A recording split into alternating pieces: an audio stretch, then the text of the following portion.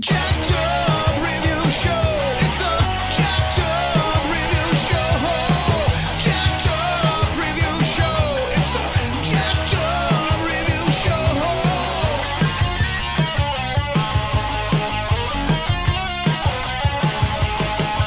Join us as we cover many an insane movie and numerous cult TV phenomenons. Are you ready to get jacked up? Are you with us? Then listen on. Listener discretion is advised. It's a jacked up review show. It's a jacked up review show. Jacked up review show.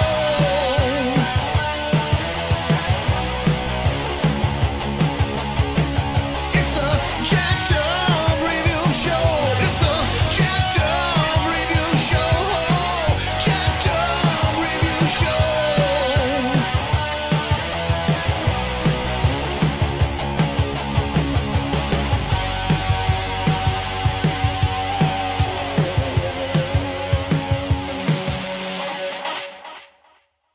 Alrighty. Another special guest here today. We got Kris from Real Film Reviewed on the show. How are you? Hey, man. Thank you very much for having me. Anytime.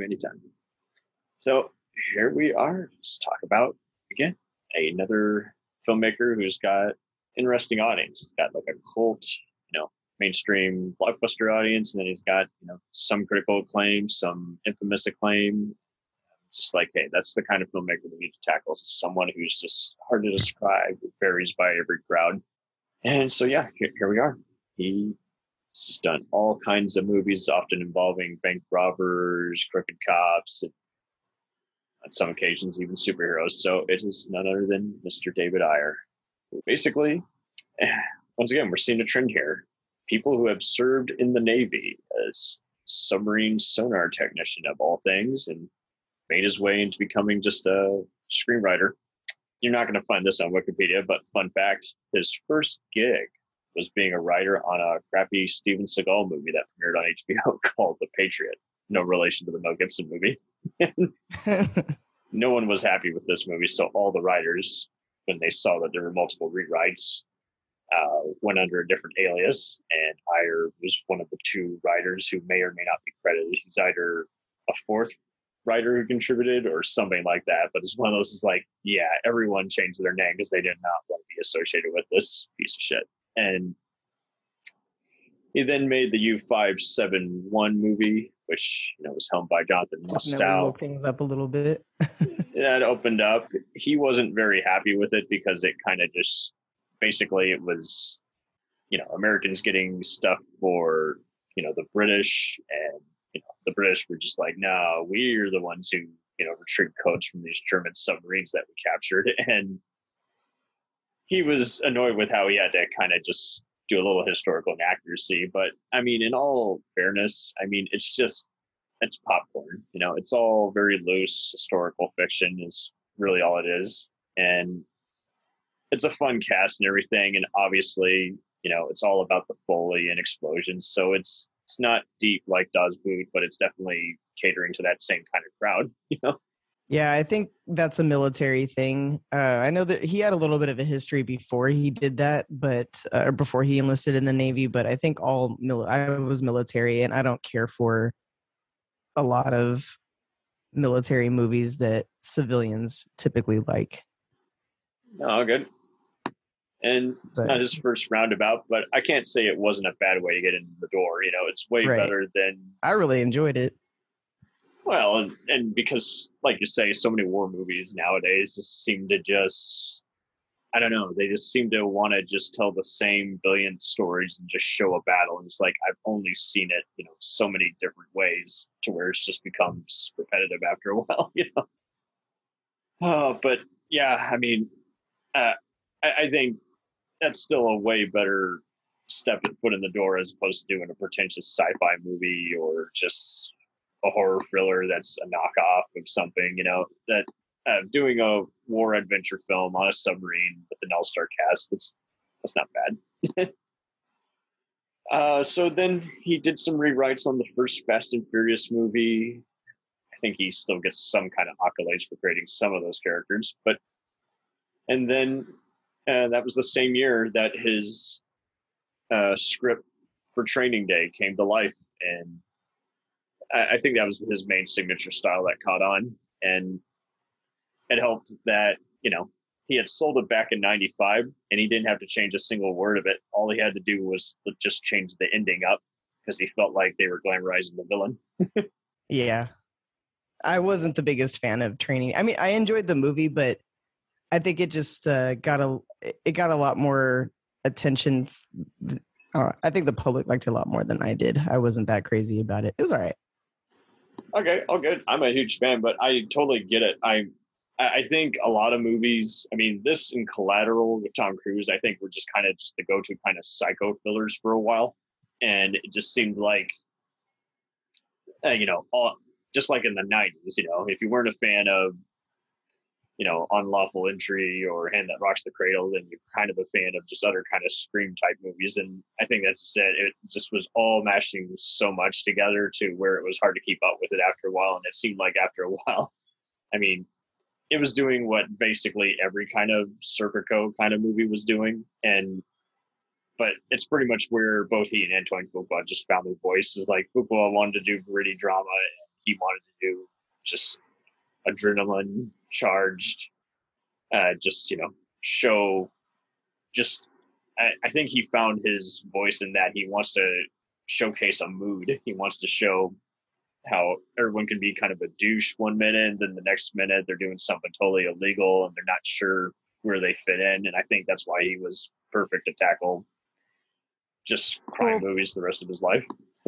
I think his history is kind of what shaped that. There's a lot of different.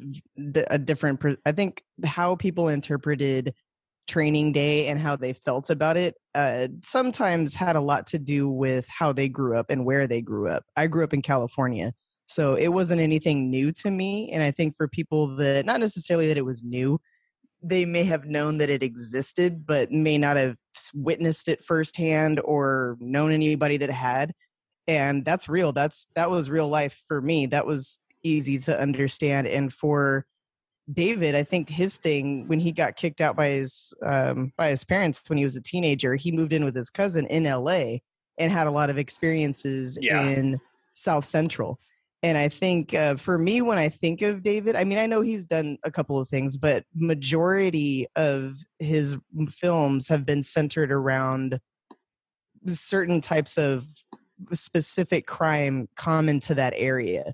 Yeah, and that was something that I understood. I didn't necessarily grow up in LA. I grew up in the Bay Area, but my cousins lived in LA and they lived in that area. And, when you visit there and you go around the area, then I did live in LA as I got older, but you get used to what's specific to that area. There's things that are common area everywhere, like police brutality and corruption and, gangs, all that stuff is common in a lot of areas, but specifically in his films, what I think comes through and what he captures really well is South Central. And one of my favorite movies that he did was Harsh Times, and both Harsh Times and End of Watch kind of felt the same to me in terms of the vibe. And I think he did really well at refining that. Oh, that's his bread and butter. He's like just show a bunch of, because we've had so many other cult movies that kind of would show again moody sides of whether it was South Central or LA, whether it was something like Falling Down or Crash or some other kind of movie like that. And I'm with you, because Harsh Times gets hated on a lot, but often remarked about Christian Bale's performance. But I think it kind of goes way deeper into those kinds of gangs and showing how everyone can be just very aimless and just not know what they want to do with the rest of their lives. And I think he channeled a lot of frustrations as well as what he might have been feeling versus other people he knew. And being a high school dropout who was painting houses, I think that's what influenced his attention to detail. He wanted to utilize and vent that kind of energy. And I think, he rewrote part of SWAT, but I thought that was cool because, especially in Roger Ebert's review, he noted how it gave a different side of just a SWAT team before it eventually goes into Lethal Weapon speed territory where, let's do a giant, rescue and everything. But I think that's just it. He just had these little nuances, and apparently he just was constantly just interacting with people of the LAPD, and he knew about the office politics as well as just how they claim to be progressive and they're just so not acting like they claim to be. And it just doesn't help when,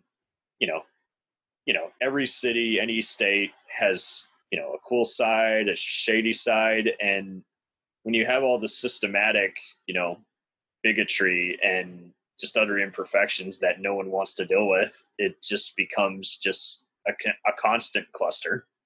And I think, yes, like you say, he shows how he almost always has a character who's like a former jarhead or just someone who is being transferred and not looking forward to working with a new set of crewmates. And essentially, Harsh Times, I think, was definitely where he was going to get a show that showcase more brutality and more just relentless showcase of the various streets that the characters roam. And it was just also cool to just kind of feel like he really was coming into his own, as opposed to doing the billionth Goodfellas or Blood In, Blood Out knockoff, Yeah. Because it seemed like everyone would do that for a while. Like they open up, someone does a Godfather type shootout, and then they have, fade to a voiceover, and it's like, no. See, now you're just blurring the line between homage and ripoff. Now it's either way, it's reminding me of a better and arguably superior movie as opposed to letting me see you do your own thing. And I like how he doesn't really do that. He rarely seems to have voiceovers, especially in that one. He could have easily had a voiceover. He didn't. He didn't go there. He just said, "Hey, let's have." It's often compared to Taxi Driver and other movies, but I think it goes beyond just that, because I mean, he's not trying to go out of his way to just clean up the streets or anything. He's just showcasing a guy who's friends with a Latino pal of his, and how they're just all just at odds with each other. They don't get along with much of anyone, and he's so ashamed that he just can't pass that drug test and become a cop. And you're glad, because you wouldn't want to see someone like him become a cop, but then you're just like, yeah, I mean, how many? Then they give him which I thought was pretty funny, and I like how David kind of combines his military knowledge, because you do get a lot of knowledge of the government when you serve. He's using a lot of like, well, you keywords. Can't be a cop, but Homeland Security. Yeah, that was a good irony, because you're just like, that would happen. So you'd be profiling, and who knows, you might even have to pick up some of your buddies, who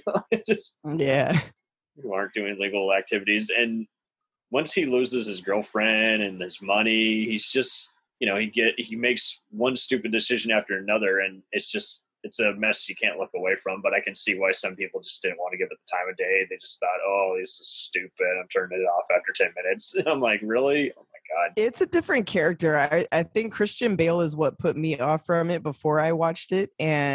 But being in LA and living out there, there's a lot of people like that. They grew up like that. Like, just because they're white, they don't, you think that they just don't, like, what are they supposed to do? Just like be there and not be cool with anybody that lives around them. Inevitably, when you're young enough and you're in that environment, no matter what nationality you are, if that's where you grew up, you have your homies that you hang with. And he's got that in the Tax Collector too. That was another one. He had Shia LaBeouf kind of playing not a similar role, but a similar role. The same kind of deal. Everyone was like either put off by the casting or not sure about it. And I think it also helped that he had Cleve Sloan, who was a former gangbanger, playing the same guys in that. And, from Training Day. So that was a cool connection, but everyone didn't notice. You're like, oh, Bone. Yeah. The same guy from Training Day isn't here. He appears in Into Watch and Street Kings as different characters, but is he really? You never know. He's also in Bright.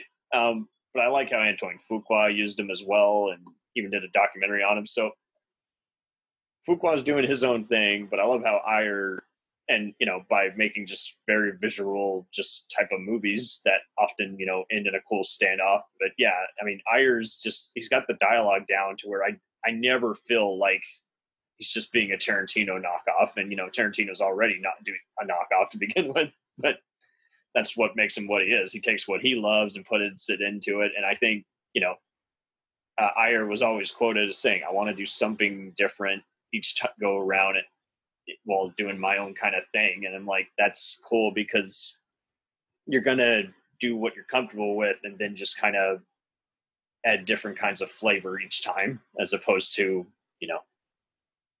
be too indirect about what you want to do. And I think that's just it. Too many filmmakers, when they're starting out, want to just be a mercenary for hire, and then as a result, they don't really get to helm their signature right away. And he's pretty much, since he was already behind the camera writing, he already knew how he would handle a movie if he were directing it, since he saw how it could change in the process. Yeah. So he followed it up with Street Kings, and this time he was just, producing and made his directorial debut. And I think by this point, I was just a hardcore fan for life. It's like, and it got wailed on, like, and same kind of deal. Everyone was like, "Oh, I like Keanu Street Reeves." Kings was okay. Not a fan. Oh man, It wasn't that it was bad. It was okay. It was okay. It wasn't a bad film. I'm not really, well, no, I can't really say that. I think at the time I wasn't super into Paul Walker. It's Keanu Reeves. My bad. Keanu Reeves. Sorry. I was thinking of the Fast and the Furious, because that's what I was looking at on my list. But no, not Keanu Reeves. That was my thing, is that I didn't really buy him in that role with what I had been seeing him in, and it just. Well, yeah, he's a limited actor, and that's just it. But for me, this was his return to be doing a Speed kind of role, as opposed to just more Matrix, Point Break type movies. And it's like, it opens up, same kind of deal. He's not sober, and his wife died years ago. That's all you need to know. But he does little subtleties here that, like, just looking around aimlessly or just at odds. And I liked how, he worked with James Ellroy, who's quite the character, and then he had Kurt Wimmer from Equilibrium, who would do other movies like Salt and just the horror film Spell, as well as Law Abiding Citizen, which Ayer did rewrites of. And Love that. Oh, totally. Ayer's done a lot of rewrites of other movies in between, including Taking Lives with Ethan Hawke. But this one I felt like it's just like, okay, so again, you got a bad cop who doesn't want to do the bad shit anymore. And so it is kind of like Elroy doing kind of his LA Confidential kind of style, but in a today's society where, again, he's already having to be a poster boy basically for the camera, and Graham Revell's music is just perfectly complementing how just, again, it could easily be an episode of The Shield. And I'm not saying that just because Forrest Whitaker's in it. I'm saying it because it's just showing how everybody basically is just vicious and has nothing nice to say about one another. And, you got internal affairs breathing down his neck. But it stands out in that, aside from the cast, you got a bunch of rappers like The Game. And this was definitely the first thing I saw Common in. Well, I take it back. I've seen him in American Gangster, but this was I was trying to think if this was the first thing that I saw Common in it, but I can't. It's definitely. It was one of the first. I'll say that. It's definitely an underrated Chris Evans role for me, and I know he was just known for dorky comedies at that point, and those awful Fantastic Four movies. But this was before Captain America, and I was like, yeah, see, he's pretty witty because he's just the plant. He's just sent by internal affairs to keep an eye on him, and just having his nickname being Disco, and how that's just it. To them, doing raids is a dance, but this is even more hard because it does take even a rewatch to realize it's like, okay, these two cops that came in here and killed Reeves's partner, he's already got a badass name, Tom Ludlow. And it's like, yeah, so your partner who was going to turn you into internal affairs got killed. Was it by, crooked cops, or was it by robbers? You don't know until the very end. So there's plenty of suspects. So when I saw people saying, oh, it's so predictable, I'm like, no. See, that part is not predictable. Knowing that the captain's behind it, sure. That's a whole different story. Yeah, and that's what I liked about it. That's why I'm like, it wasn't a bad film, and that was I enjoyed the twists that it took us on.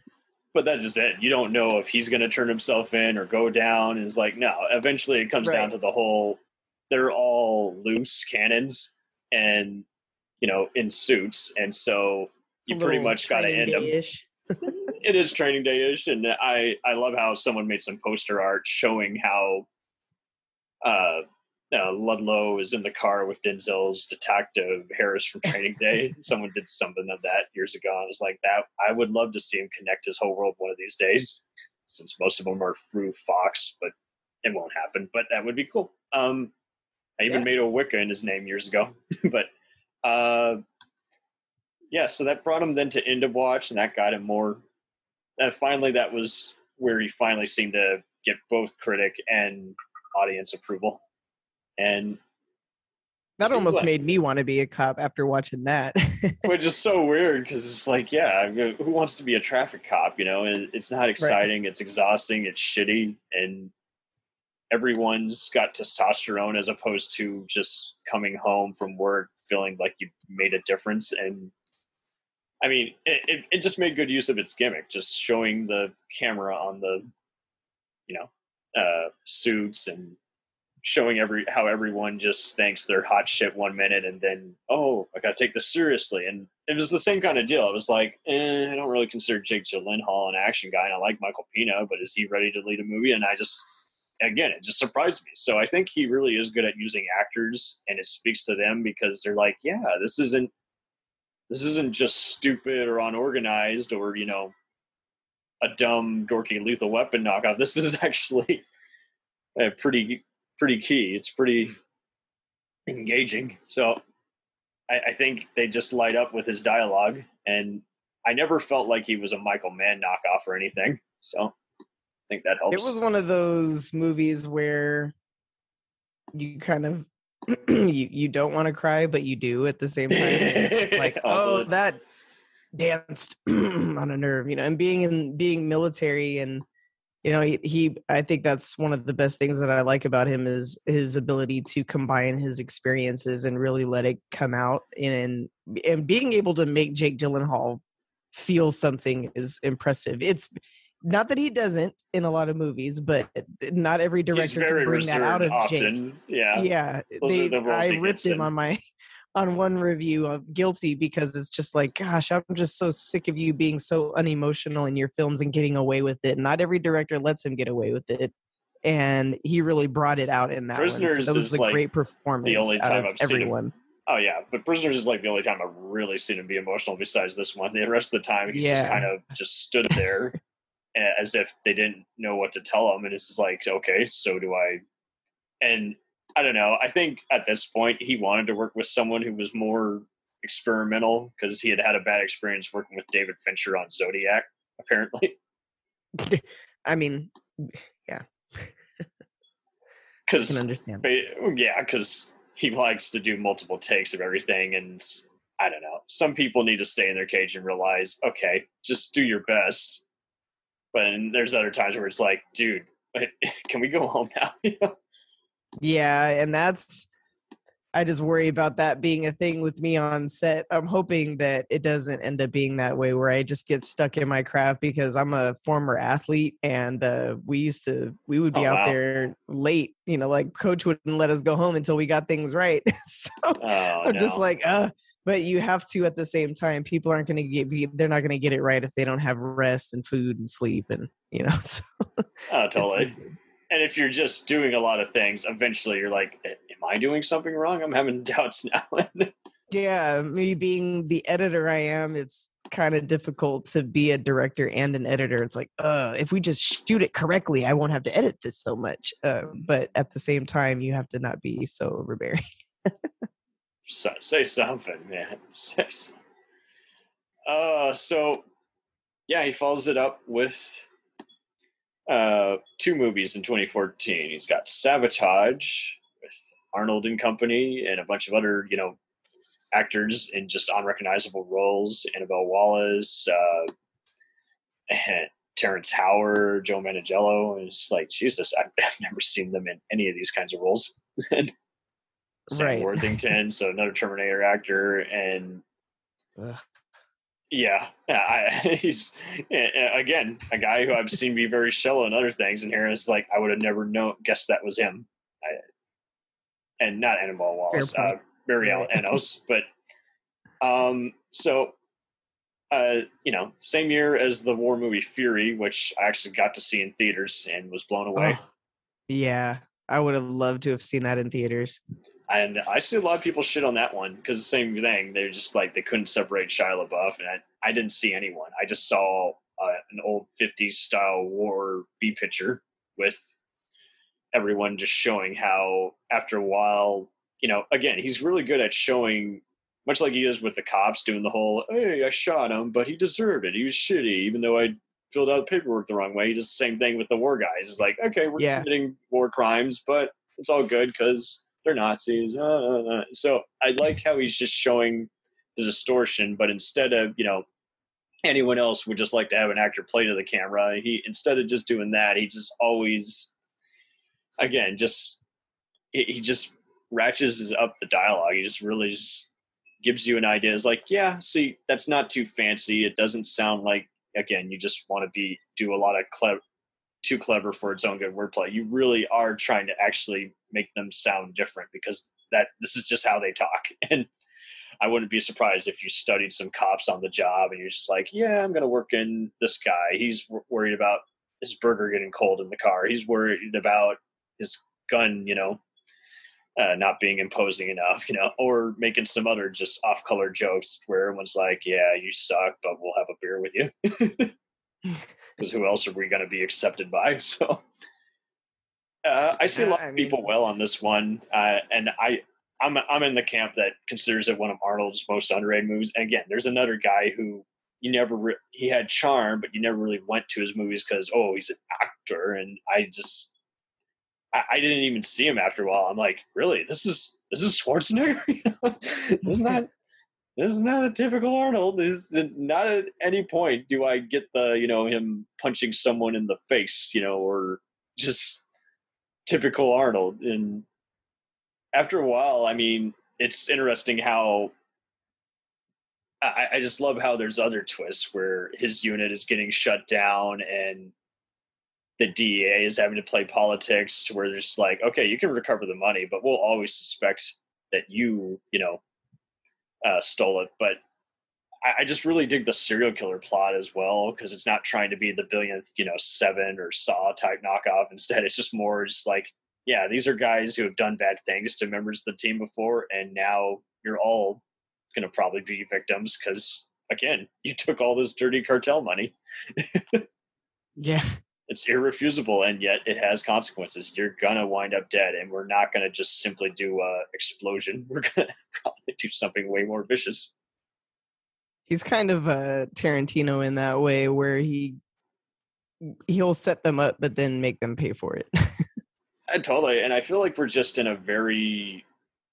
I mean, we mentioned Fast and Furious earlier. I'm the same kind of way where I'm just so tired of everyone just being contrarian. They're cool with seeing something stupid in Fast and Furious, but if another movie that's like an Expendables kind of not, homage to like earlier 80s and 90s movies comes out, they instantly wail and do the whole, it's so dumb. I'm like, but it's making fun of those dumb movies you grew up with. So what's different? And same kind of thing kind of here is like, this is kind of trying to be kind of a, Tarantino, Michael Mann-esque in that it's got multiple things going on and it's putting as much detail to the characters' bizarre motivations as it is the gunfire. And yet so many people just love to dwell on it saying, I can't get into it. And I think it's easily one of Skip Wood's best screenplays. And he's one who gets wailed on all the time for his, just because was often, aside from Swordfish, he was often the go-to for just rewriting a bunch of movies for Fox. And I think it was Swordfish was just perfect. Loved it. Well, totally. And I think this was his attempt to go back to I don't have to worry about doing anything. I'm just going to come up with a twisted premise, and Yeah. I think it still did a lot of good considering how the studio had to cut out so much to avoid getting like an X rating or some shit like that. And it seems like, again, I see so many people well on it, and I hate it when I'm in a scenario where critics I typically disagree with get it.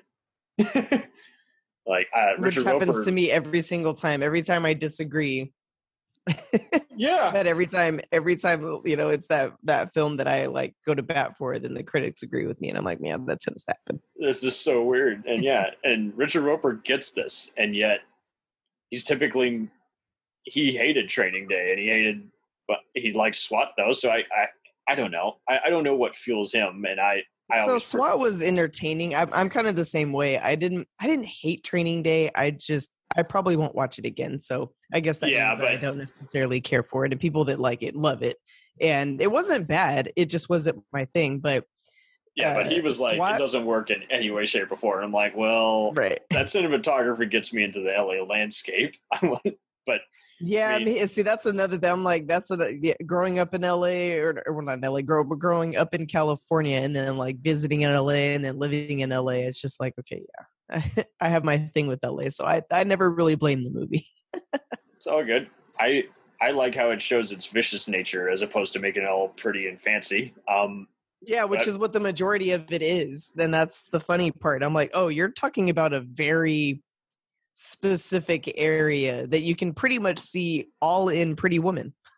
That's the area that you are thinking that is like that's not real LA. Celebrities don't live there. They live in outskirts of that. That's right. Why Kobe Bryant was getting helicoptered in. Like maybe the valley, man. Close.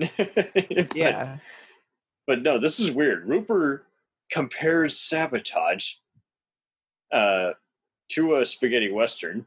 But then he's like, it's not trying to be David Fincher-ish. Well, why would you even want to even bring that even remotely up? So not everything has to be as awesome as David Fincher to be a good movie. So this is my deal. I don't like to compare people if there's just so unlike stuff, like if I see a Michael Bay movie, I'm not going to say, just don't expect David Lynch. I'm like, well, not even remotely in the same ballpark.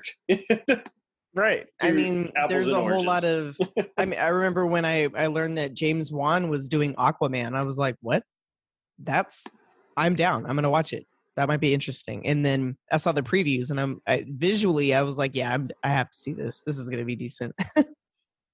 So there everybody's like, he's the horror guy. And I'm like, that's probably why he's doing this.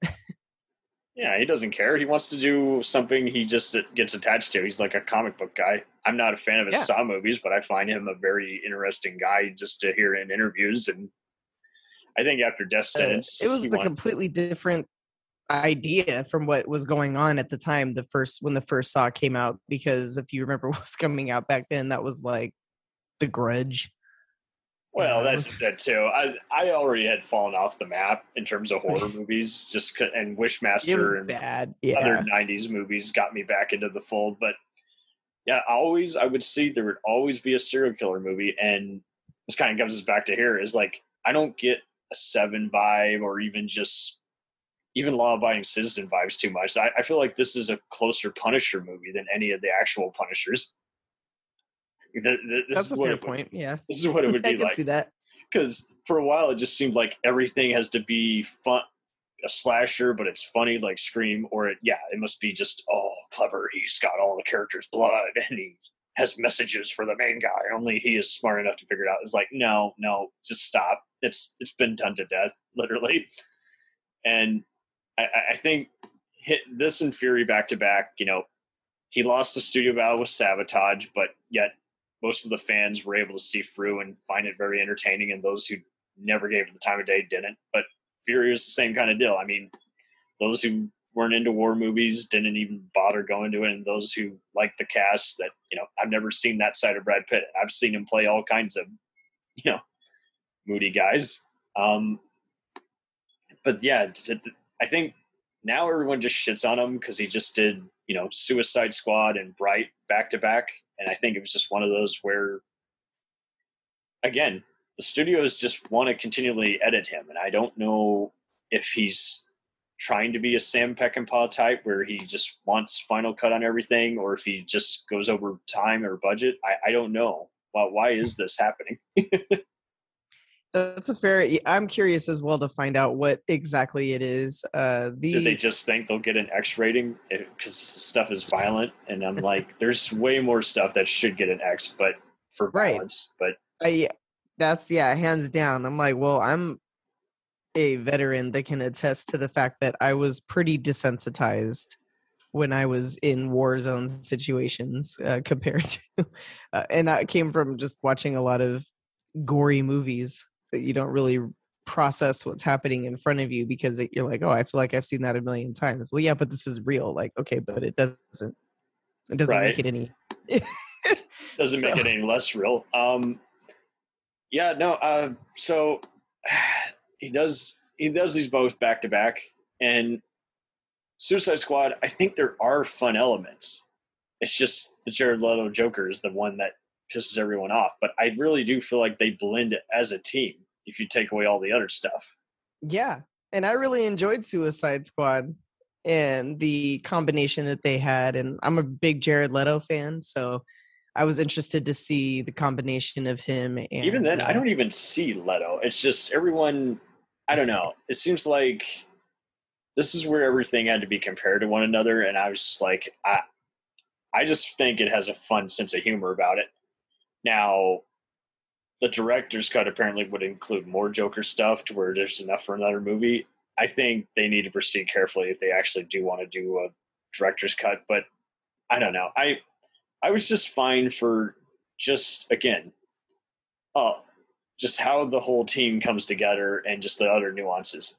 Would I ever rank it as an absolute top 10 movie? No, but I still feel like everyone got a lot of things to do. Like, Boomerang was a lot of fun, and that says a lot because I had been so disappointed with Jay Courtney and his previous movie and TV appearances. And I mean, Viola Davis was great as Amanda Waller, and I'm glad that some of the elements carried over into the other Suicide Squad films, but it just seemed like he had to bear it all.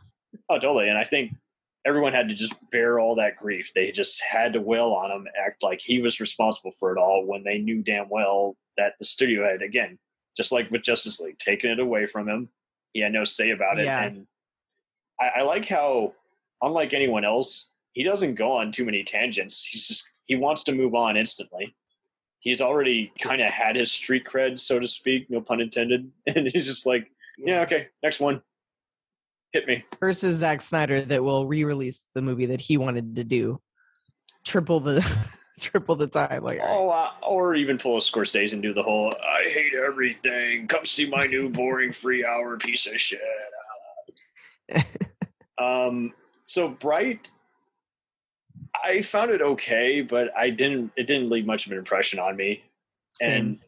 And it felt like iRobot in a different version.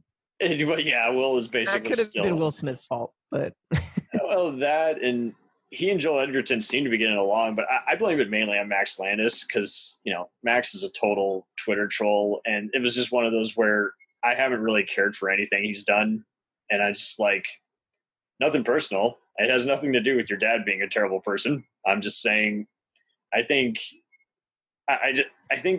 my main issue is he just loves to act like, oh, I made such original movies that the studios don't get. I'm like, I'm not getting any original stuff from this. Right.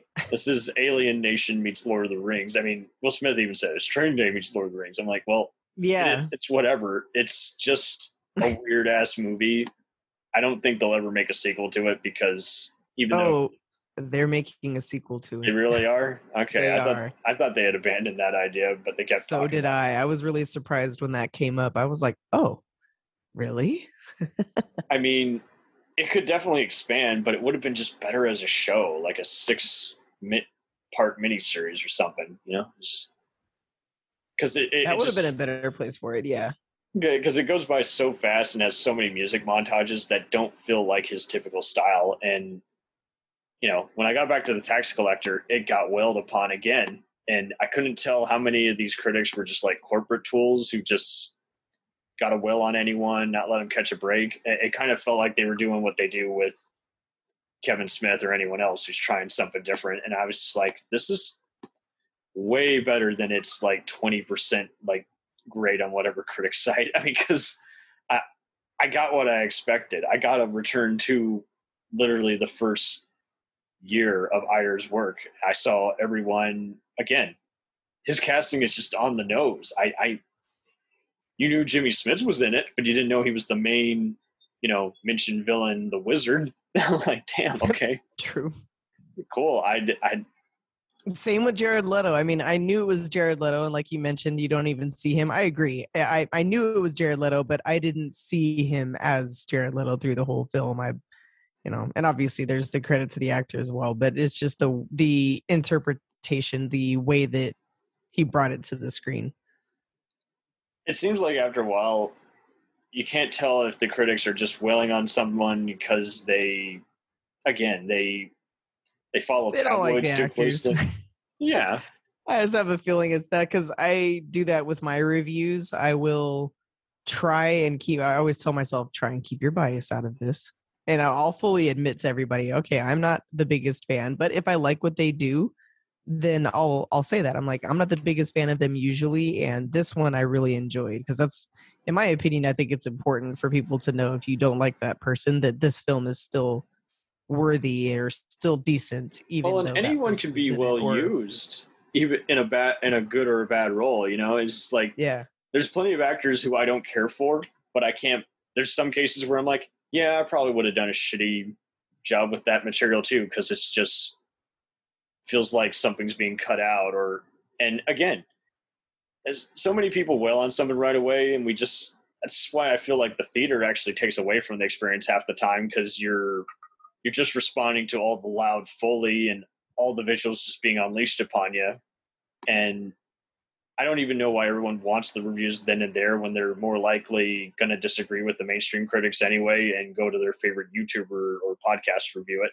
And I think a lot of his movies do have a loyal audience, because I always get someone who says, oh, I love the hell out of Street Kings or Sabotage or Training Day. And then I see others who are like, yeah, I've liked one or two of his movies. He's overrated. But it's like, that's still something if in some case. Yeah, I wouldn't say overrated at all, but that's imperfect. Sure. Who isn't? That there's plenty of movies by the greats that I don't like. I mean, we were talking when we talked about Brian De Palma. We're like, we feel like he's made more bad movies than good movies, but yet we really like him. Yeah, especially when he is good. So, I mean, I don't go by a numbers game. Yeah, I mean, I'm an M. Night Shyamalan fan for the same reason. So am There's I. some movies that But people really hate and that I don't like, but I'll see pretty much I'll see all of them because sometimes they're great, and when they're great, they're great. By 08, he was, before everyone was finding out, he had been edited, and he literally he went back to film school and rediscover himself and do low budget movies for a bigger return. It just seemed like everyone just wailed on him all at once.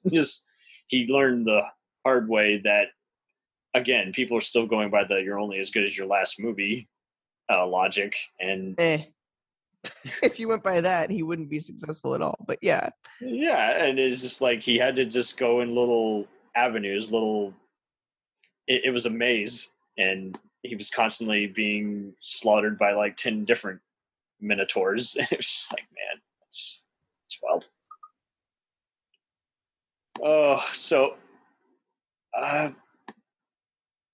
what would you like to see from this guy? It seems like he was attached to the Wild Bunch remake, and he was going to remake Scarface, and they let him go because it was just too gruesome. Shocker! What do you want from a Scarface movie? Right. I would like to see him get away from the whole remake train. I know he's better than that. I know he can do more than that. It's just, I also know I'm not surprised if he just decides to not do anything but crime movies. I mean, I know.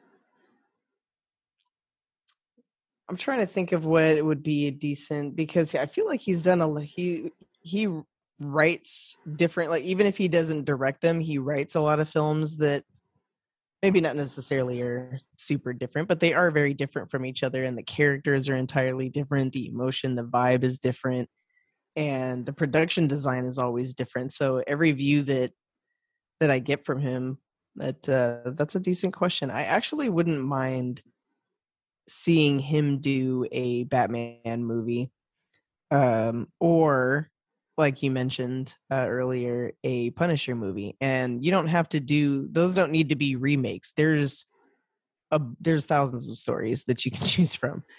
You can tell a specific story of one of something that they did. There's a lot of material, obviously, in both, and He's I'm in a kind weird of predicament because it's like the studios will still give him money, and yet it just seems like well, this is just if he made it the way he made it. So that's the way I look at it. If I could get anything out of him the way he would want it, that's what I would want to see. He's made enough money just about every time, and it just seems like they'll keep giving him a little bit of freedom. But yet, these last few times, he's kind of been very annoyed because they really have heavily edited his movies. So it just makes you wonder, is he just saying one or two things, or saying duly noted to a studio executive, or pretending to go along with them when he could probably convince them that their idea is his idea? Because I don't know. I think he took the Suicide Squad thing really hard, so I can't really see him wanting to revisit comic books again anytime soon. But he may very well, if that's where the money is and he gets a little freedom. So I don't know. I really don't know. I'd like to see him do an anthology.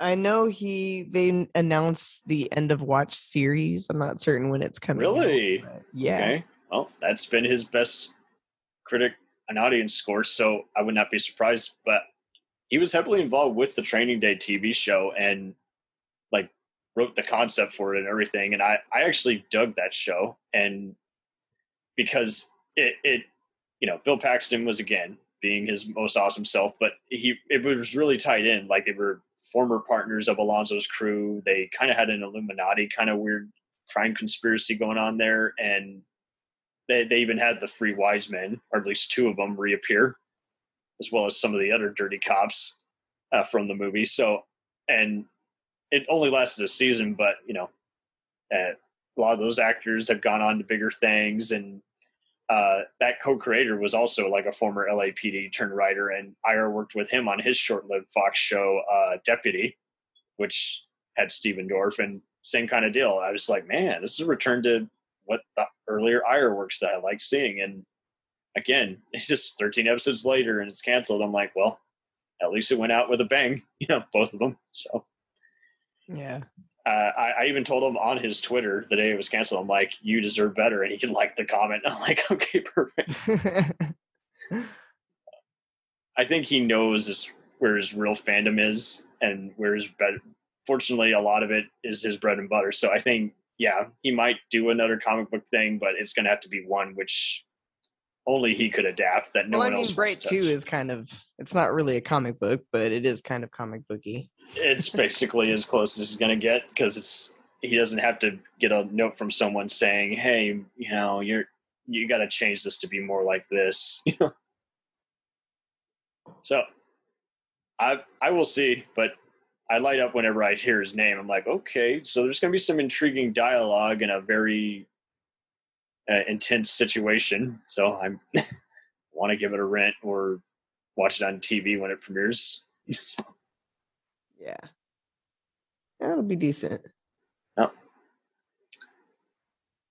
So thank you ever so much for being on here. So I'll let you plug Real Film Reviewed real fast. Oh, yeah. So my podcast is Real Film Reviewed, and on that show, I do predominantly short spoiler-free reviews followed by a post-viewing discussion. So I will give a spoiler warning in the middle, let everybody Warning, you've been off. spoiled. Yeah, no, I never want to do that, and I keep it pretty general for the spoilers. I'm very, very specific, that like on my Twitter even, and on usually about the first 5 to 7 minutes are all spent on the spoiler-free review. I give the technical details. who directed it and all of that. And then I'll do a little short spoiler alert and then go into a post-viewing discussion so that way I can just kind of dive into my thoughts on it. I'm always big on saying I don't recommend films. I just review them. So regardless if I liked them or not, I'll do a review regardless on it. But I do have kind of a scale. And I So always you do talk trigger about the warning without critics. even saying it. Yeah, pretty much. And it's, I went to film school and it's a So did passion I. of mine. I'm a filmmaker myself. Nice. So that's kind Wait, of which it. one? I went to so part of it was the LA Film School, and then the second for where I actually finished is at Scottsdale Community College. Hey, at least it wasn't But UT. I'm continuing on to GCU, so I'm doing the master's program and stuff too. So At least it wasn't UT Arlington. oh, nice, awesome. No, not awesome. That's what I'm saying. At least it wasn't that. Hey, it's all good. I was impressed with the education I got. I think SCC was a lot better. LA Film School was cool. It was just really expensive for pretty much the same stuff that I got available at SCC. So that was a really great school and had a lot of great professors that worked in the industry and got us connected with a lot of people that actively were working in the industry. And it was awesome. It gave us a lot of great experience. And it actually served me very well being a podcaster because, in film school, you take a lot of, broadcasting, sound design and stuff like that. And I'm like, I know how important sound is, but you really understand that when you become a podcaster. And I'm like, I'm so glad that I still have my notes and stuff. Yeah, But, right. I still have some of those where it's like, man, it's some great notes and no one wants to talk about that. Everyone wants to talk about, hey, study this film scene. I'm like, we've studied it. We know how it works. How can we make ours work? And yeah, and that's pretty much all I cared about. Distributing this stuff without them saying, oh, but it's not shot on a whatever, that someone I love uses. It's like, you're right. It's not shot on any of those because I'm not Soderbergh. I'm not Chris Nolan. I'm not even Michael Bay. I'm not any of those guys. I'm not trying to be. I'm trying to make a movie that you'll want to actually see and not fast forward through on Amazon Prime or, Angelica Theater, Yeah. I mean, that's kind of what I look for different ways to break into stuff. So that's why I started Real Productions, which is the production company that I produce everything through. Oh, Real. And that way I'm like, you know what? I'll just make my own movies rather than trying to have somebody else make it. But what I am doing using my podcast is occasionally I'll do some original content episodes.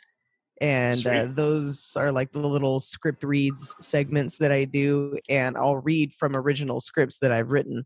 And right now I'm doing the limited series 13 Ghosts. So I wrote a limited series on 13 Ghosts, exactly like what you were saying. I wrote it kind of more, really for anybody who'll pick it up. But I was ideally envisioning it to be a limited series on Netflix and for them to be about 45 to 50-minute long episodes. And everybody's so far is liking it, so it's been a good. We're working on. I think I'm doing 13 total. Yeah, 13 episodes. So that's it. No, that's Shorter, good because I've tried web series that were inspired or technically a fan film. Yeah, and some people just don't get it. They're like, "Oh, we're doing a recreation for your college class or school." I'm like, no, not at all. But you're right in that I probably can't compensate you if the rules dictate that. So yeah, there's that. But it does get annoying in that, yes, you have to pretty much read everyone through and through. You have to tell them, hey, we're going to do it this way or that way. I'm not working with your other friend who's ripped off other people or has a bad reputation with these people. We've got to make a movie. We got to do it on time, on budget, and we got to do that. Trust me, I know what I'm talking about. Yeah. It's harder to tell other people too, especially when you haven't made it yet. Yes. It's the vision. It's different. But yeah, I'm pretty much I'm available. So the podcast is available everywhere you listen to podcasts. If not, you can always let me know and I will get it on there. But Twitter is Real Film PKC and the website is real-film-review.productions. Sweet. Thank you, man. It was a pleasure being on, and it's always a lot of fun. And I could talk all day about movies, but for time, I know you're probably late for your thing, but it was so much fun. I appreciate it. Thank you for being here. This was a delight. We'll return after these messages. Hey, feeling down? Feeling low? Not enough podcasts about movies in your life? Why not try They must be destroyed on sight. the new Podcast Cure-All? Sure to get you right with the world and on a path to better living. We have exploitation, we have Italian horror, we have zombies, we have slashers, we have crime films, we have spaghetti westerns, we even have sci-fi and sex comedies. So take a dose of They must be destroyed on sight. as needed and let the hosts, Lee Russell, Daniel Harper, Paul Romali, and the odd guest host cure what ails you. Warning, may cause atrophy, African consumption, black fever, bone shave, chin cough, colic, cramp colic, dropsy of the brain, elephantitis, grocer's itch, jaundice, mania, miasma, mortification, palsy, Pott's disease, rheumatism, scurvy, St. Anthony's fire, summer complaint, and worm fit in some people. Consult a physician before listening.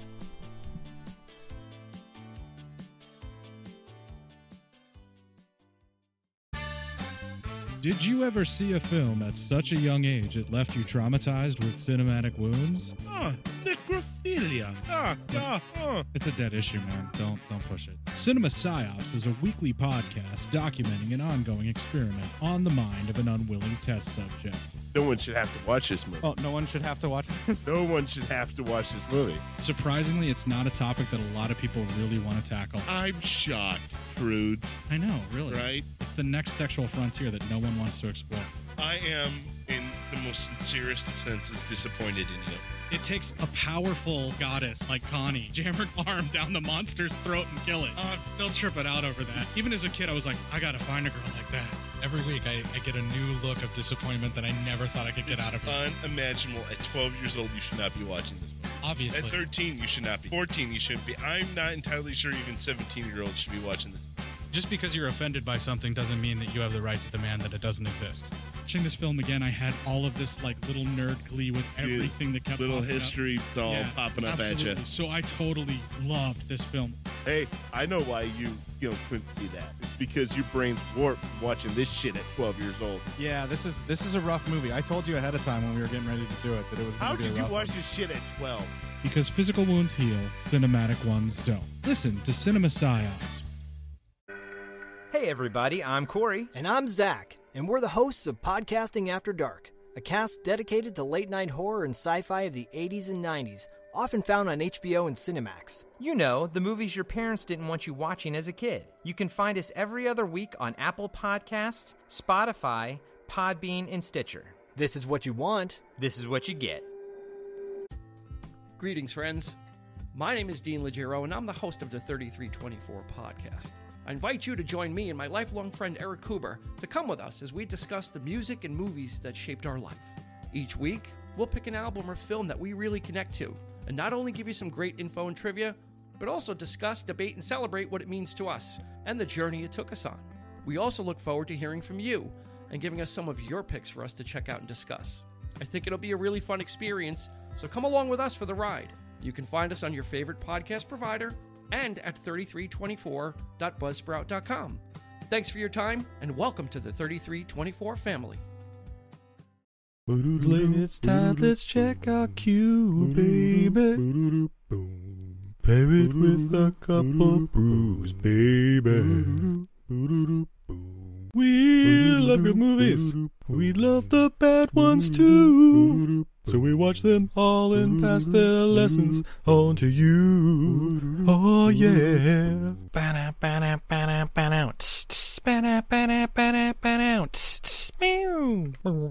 Everything I learned from movies helps to make life a little bit groovy. With a one-liner plot holes and gratuitous movies. It's time to get busy with your friend Steve and Izzy at eilfm.podbean.com.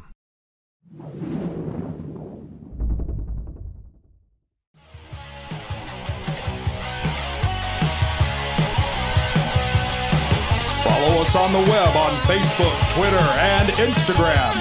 The podcast is available on Podbean, Spotify, iHeartRadio, Anchor, Apple, and anywhere else podcasts are available. Feel free to review our show and leave comments on any of those sites. Thanks a million for listening. It's a jacked up